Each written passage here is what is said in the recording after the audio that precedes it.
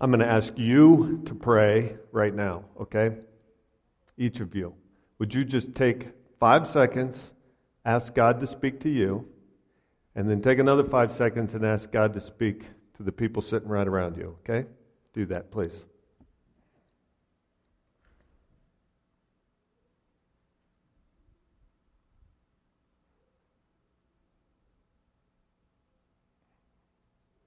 Father, we do trust that you will speak to each one of us today. That's why we're here. We're here to meet with you. God, would you bless this time? Would you bless your word? Holy Spirit, teach us. May the words of my mouth and the meditations of our hearts be pleasing to you.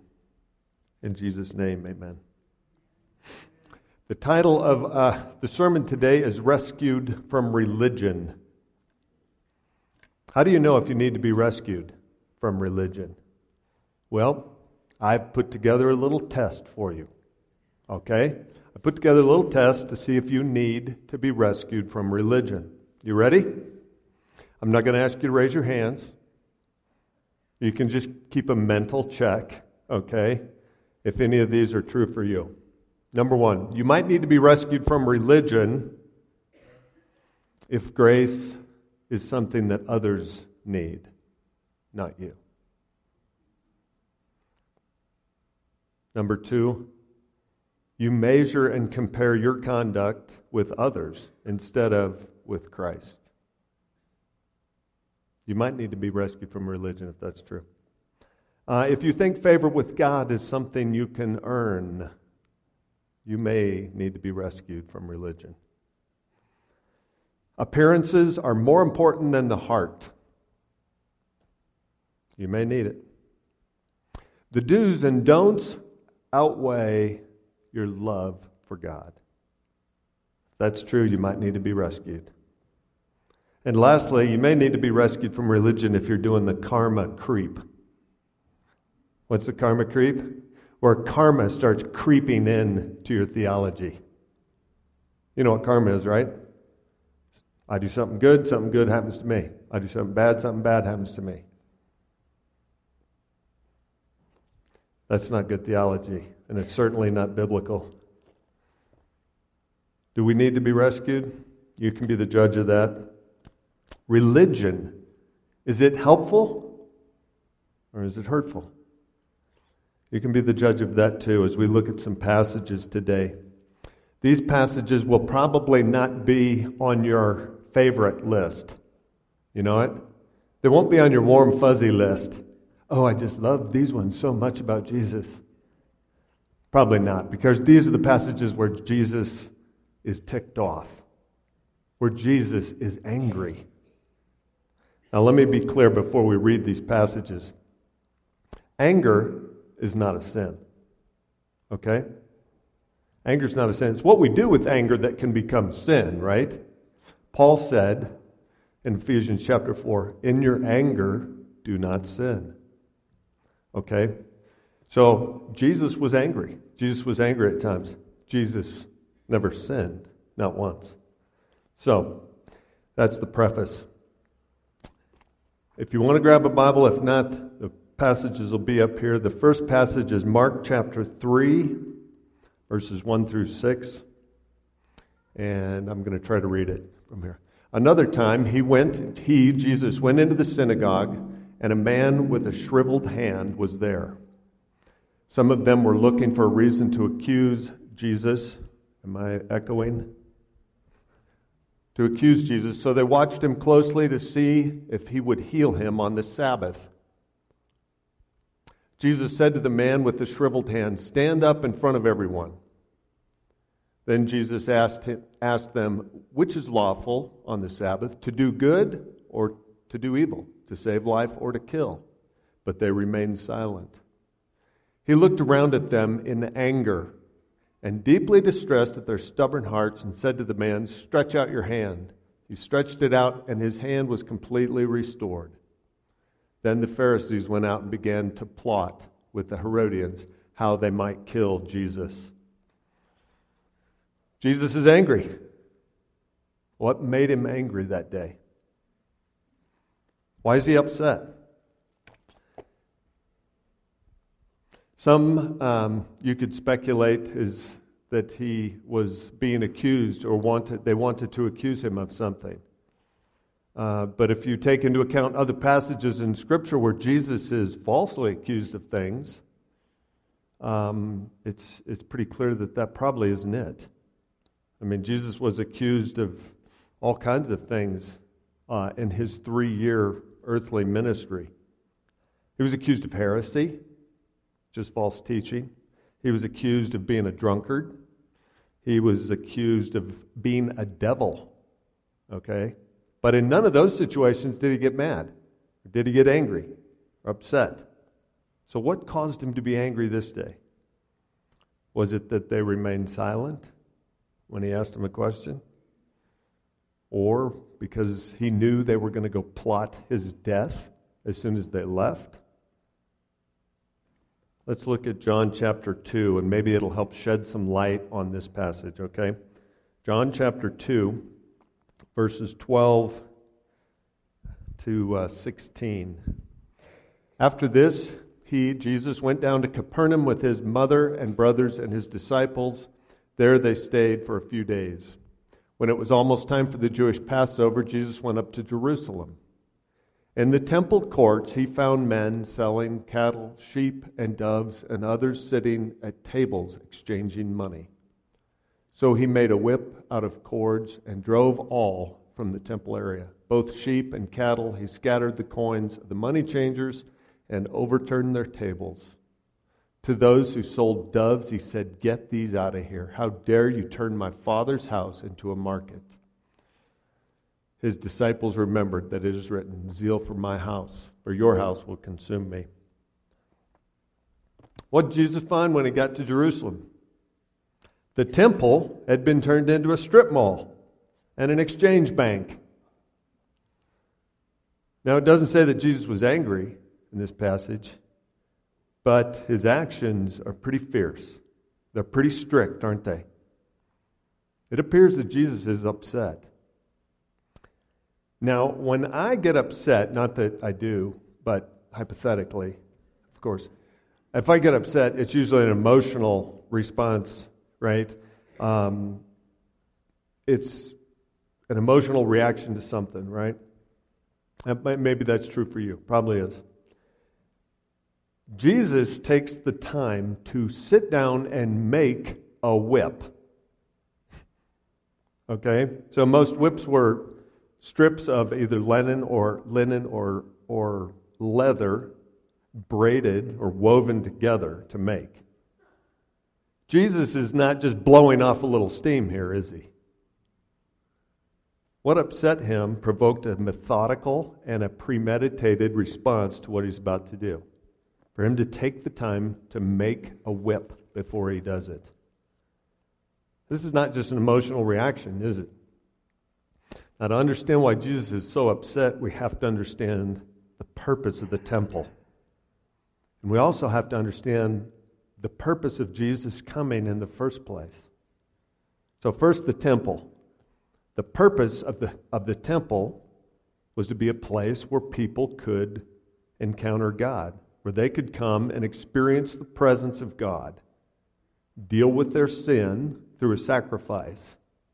But the whole purpose is to encounter God, to draw nearer to Him. A guy I know in Boulder, pastor of a church in Boulder, recently wrote a book, and somebody in his congregation sent it to me.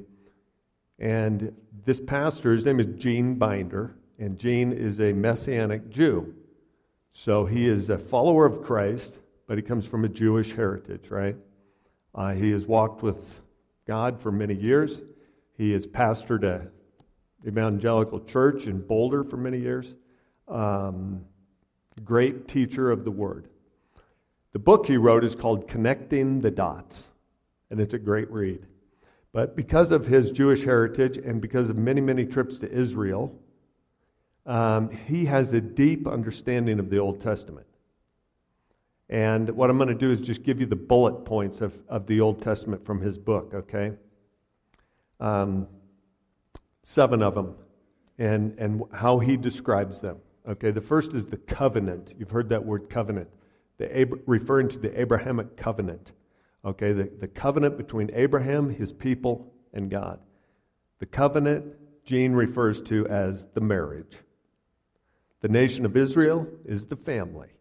The promised land is the family home. The Old Testament law are the family rules. The temple is access to Dad. Isn't that great? The temple is access to Dad. The Sabbath is family time. And the feasts are family reunions. You see, it's all about relationship.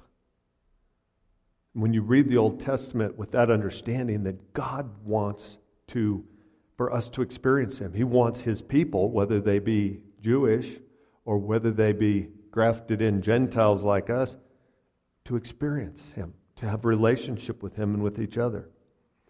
So, experiencing the presence of God, that's the purpose of the temple. That's why it was there. Secondly, the purpose of Jesus coming is very similar, right? He came so that you and I and people from every nation on this planet could experience God the Father. Deal with our sin once and for all so that we could come into right relationship with the Father. 1 Peter 3:18, Peter writes, "For Christ died for sins once for all, the righteous for the unrighteous, to bring you to God." To bring you to God. That's the whole purpose. That's why He came. Jesus, in a sense, took the place of the temple. There was no need for the temple after Jesus was here, after His resurrection, because He did it from then on. In fact, when He's asked by some Jews, after He cleared the temple that day, for a miraculous sign to prove His authority to do this, He responded, "Destroy this temple, and I'll raise it again in 3 days." Right? He's referring to His resurrection. And in Matthew chapter 12, Jesus said, "I tell you, one greater than the temple is here," referring to Himself. So the purpose of the temple and the purpose of Jesus is to provide a place and a way for people to draw near to God the Father. It's about relationship, right? But when Jesus gets on the scene in Jerusalem, the purpose of the temple, it's totally been corrupted, right? It's been lost. The real purpose has been lost and replaced by people, greedy people, cashing in on it. So it seems that what upsets Him is anything that becomes a stumbling block or a hindrance to people drawing nearer to God. That's what makes Him mad. Now, there may be a few here that would disagree with me, but I usually find it easier to draw near to God if I'm not shopping at a strip mall. I'm just saying, I might be meddling somewhere. Sorry. But the stumbling block is more than the commercial business that's taken place here. It's that the religious leaders, the Jewish religious leaders, are profiting from it, and they're making it more difficult for people to come near to God. That's why Jesus is upset. It was a perverted religious spirit that permeated everything they did. A spirit that said a man couldn't be healed on the Sabbath. Can you imagine? How dare they? A spirit that was making a profit on all the Jews traveling from all over that came to Jerusalem to celebrate the Passover and offer sacrifices. The religious leaders had totally lost their heart for God and for shepherding God's people. And this is why Jesus comes down the hardest on the religious leaders. You know it? Every one of His clashes in the gospel accounts are with the very religious people. Not once does He have a hostile encounter with a pagan. He doesn't.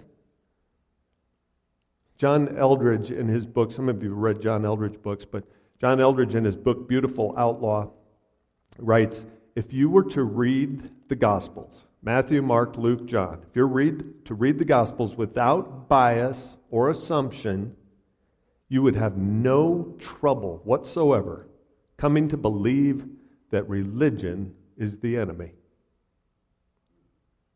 or in the hands of the enemy. It's religion that can actually become a hindrance, or this religious spirit that can be a stumbling block. You know why religion hinders us from drawing near to God?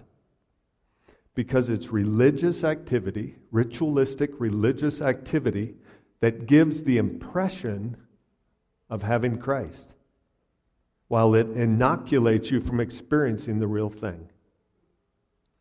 Religion can keep you from relationship.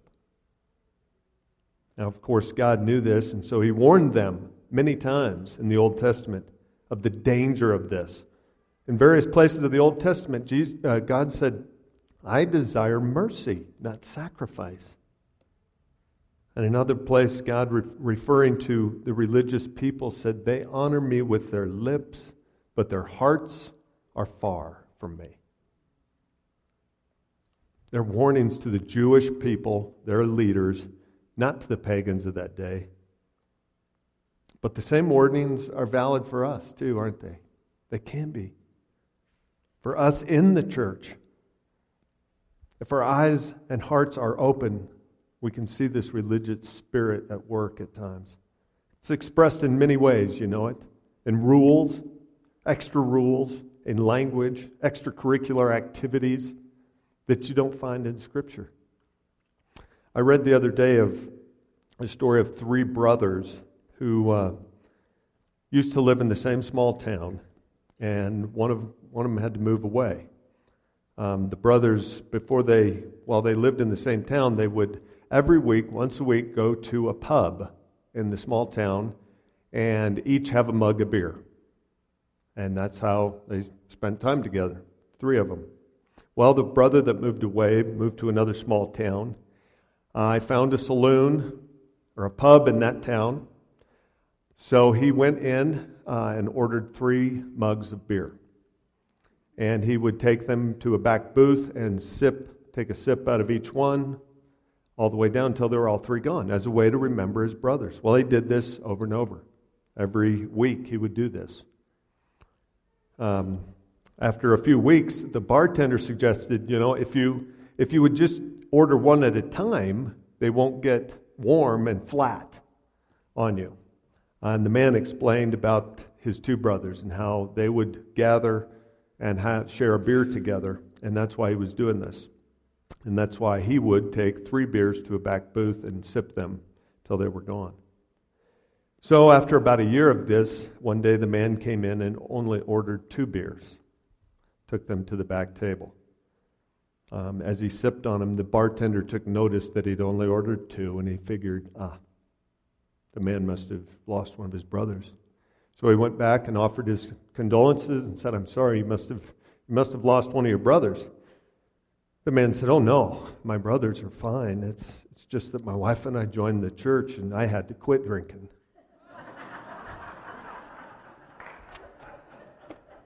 That's a religious spirit at work, right? No drinking. No drinking any alcohol. Really? You can't find that in Scripture, can you? Rules that we add to the Christian equation. Rules, the extra rules, the do's and don'ts that aren't in Scripture are not going to help you draw nearer to God. Just before Jesus made that whip of cords and chased all the cattle and everything out of the temple, he's at a wedding, isn't he? Where he's turning water into wine. Now, my neighbor Rob makes some really good wine, but I think this was better. Jesus makes 6 kegs of wine. Conservatively, each keg was 20 to 30 gallons. So conservatively, 120 gallons of wine is what Jesus gave as a wedding present. Isn't that incredible? That's at least 700 bottles of wine Do we really think Jesus would give them something that would be a hindrance to them drawing near to his Father? Now, to be fair, a Jewish wedding would have been a huge celebration. It would have lasted for days and maybe even a week. So Jesus is not promoting drunkenness. Let's be clear of that, right? It's not like the Russians that I used to go hunting with. Okay? When Annette and I lived in Russia for 8 years, and I finally found some guys that took me hunting, but then they asked me to drive. You drive your car, we'll all get in with you. There's 4 of them. So on our way out of the city, they said, we got one stop to make on the way out. I said, okay, where at? They said, right there, the vodka factory outlet. We stopped. They bought, there was 4 of them. They ended up buying 5 bottles of vodka. So I did the math, and given the way Russians were prone to finishing bottles of vodka, I figured, you know what, they got one wild night ahead of them, and then we'll get some hunting done. Never underestimate a Russian with vodka. I'd forgotten what I was told about fishing in Russia. Russians have a saying about fishing. Fishing is just drinking with hip boots on. What I didn't know that day was that they already had 5 bottles of vodka tucked in their hunting gear. So what started as a 3-day hunt became 3 days of designated driving for me. Jesus is not promoting that kind of drinking here, okay? Let's be clear. Drunkenness is a sin. It's clear in Scripture. But you cannot find a place in Scripture that tells us that drinking is wrong. Maybe it's just an extra religious rule that has been applied at some point. An extra rule that won't help us draw near to God. Jesus also told his disciples at the Last Supper that he would not drink again of the fruit of the vine until he drinks it anew in the kingdom of God. So there must be some drinking in heaven. In the very presence of the Father. I bet that's some good stuff. You know what?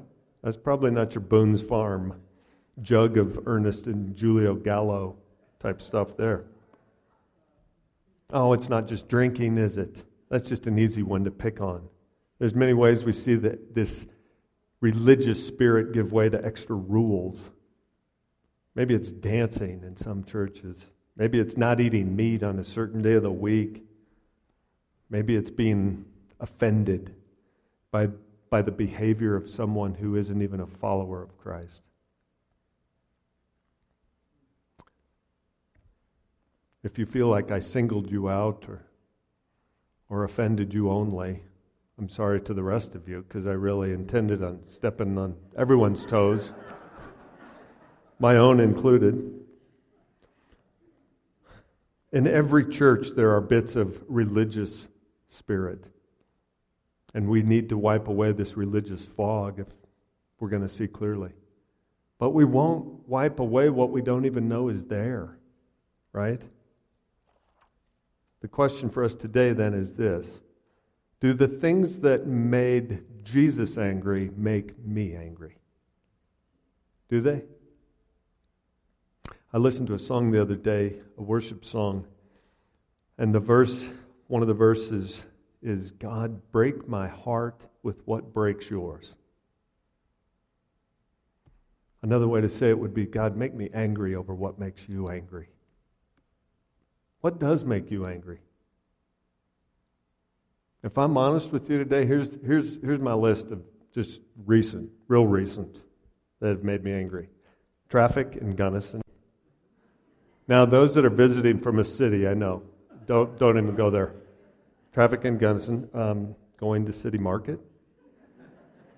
That won't last long. Now it's going to have the new grand opening. Everything will be back in place, and I'll be able to find what I need. But I'm just saying, for now, that's where I've been. Tech support on a computer.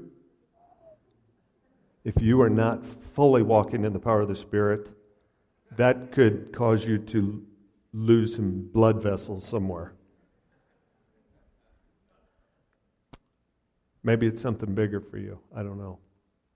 Someone's hurt you, mistreated you, slandered you. But even in those situations, Jesus didn't respond with anger.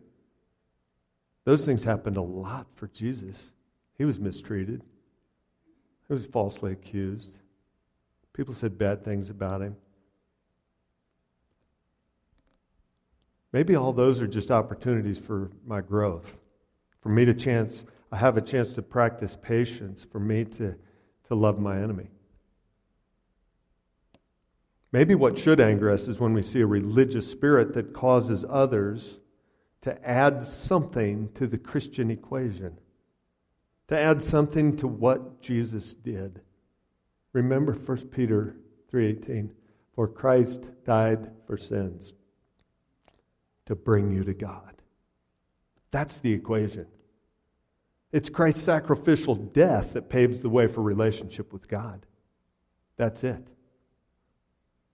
So maybe what should anger me is when I see folks that are hindered from coming to God because of some religious rules. Or when someone adds anything to what Jesus did, thinking it's going to help them. You know, one whole book in the New Testament was written for that reason. It's the book of Galatians. And the Holy Spirit directed Paul to write this book to correct some that were trying to add to the gospel. Specifically, they were adding circumcision to it. And he said, whoa, time out, stop it. You don't add anything to what Jesus did. Turn with me to Mark chapter 10, and we're going to look at our last passage today. Mark chapter 10, verses 13 to 16. People were bringing little children to Jesus to have him touch them, but the disciples rebuked them. When Jesus saw this, he was indignant. He said to them, let the little children come to me, and do not hinder them, for the kingdom of God belongs to such as these. I tell you the truth, anyone who will not receive the kingdom of God like a little child will never enter it. And he took the children in his arms, put his hands on them, and blessed them. Jesus was indignant. Maybe not full-blown anger. I don't know. Probably pretty darn close. Who? With whom? This time it's not religious leaders, is it? It's his own disciples. But it's for the same reason. Because they were becoming a hurdle. They were putting something in the way for people to get close to Jesus. Anything that gets in the way, anything that we do like that becomes a hurdle, becomes a barrier between someone and God. That's what made Jesus angry. Now we got to be careful here. We don't just point the finger to some, clerical bullies back in Bible times. If we do, we've probably already been deceived by the same Spirit in some ways. The point is to examine ourselves and our church, ask God to help us see the fog and wipe it away. Do you need to be rescued from religion today? Does our church need to be rescued? Maybe we all need to be some. The best vaccination against a religious infection, at least that I have found, is to dwell on this simple truth right here. That there is nothing you can do to make God love you more. And there is nothing you can do that will make God love you less. His love for you is based on what his son Jesus did. And if you're sitting here this morning, you're like, I'm not sure about that. I don't know. Jesus Christ paved the way. The only barrier between us and God is sin. It's our own sin. And that's why Jesus came. He came and took that sin with him to a cross and said, here, it's a gift. Let me give you this. And by faith, all we have to do is say, I want it. I want you. I need forgiveness. That's it. If you're sitting there this morning and you've experienced that, you know what I'm talking about, then dwell on that truth. There is nothing you can do that will make God love you any more than he already does. And there is nothing you can do that will make God love you any less whatsoever. Okay? Let's pray together. Father, we are humbled when we think of what you did, that you first loved us. You loved us, and you proved it by sending your Son to die in our place. Lord, thank you for that expression of love. Lord, help us to fight against this religious spirit that creeps up at times. The stuff that comes up in my heart when I think, oh, I'm gonna make you happy here, God. You're already happy with me. You're already happy with every one of us because you look at us through the lens of what your Son, Jesus Christ, has already done for us. Father, that is just incredible. Thank you for that kind of love that is totally unconditional and is always present. I don't ever have to look for it. It's always there. Father, if there's someone here today that has never experienced that kind of love from you, I pray that today would be the day they'd say yes to you.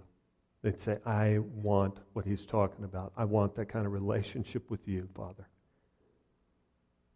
And for the rest of us, God, would you help us dwell on the truth that there's nothing we can do that's going to make you love us anymore, and nothing we can do that make you love us any less.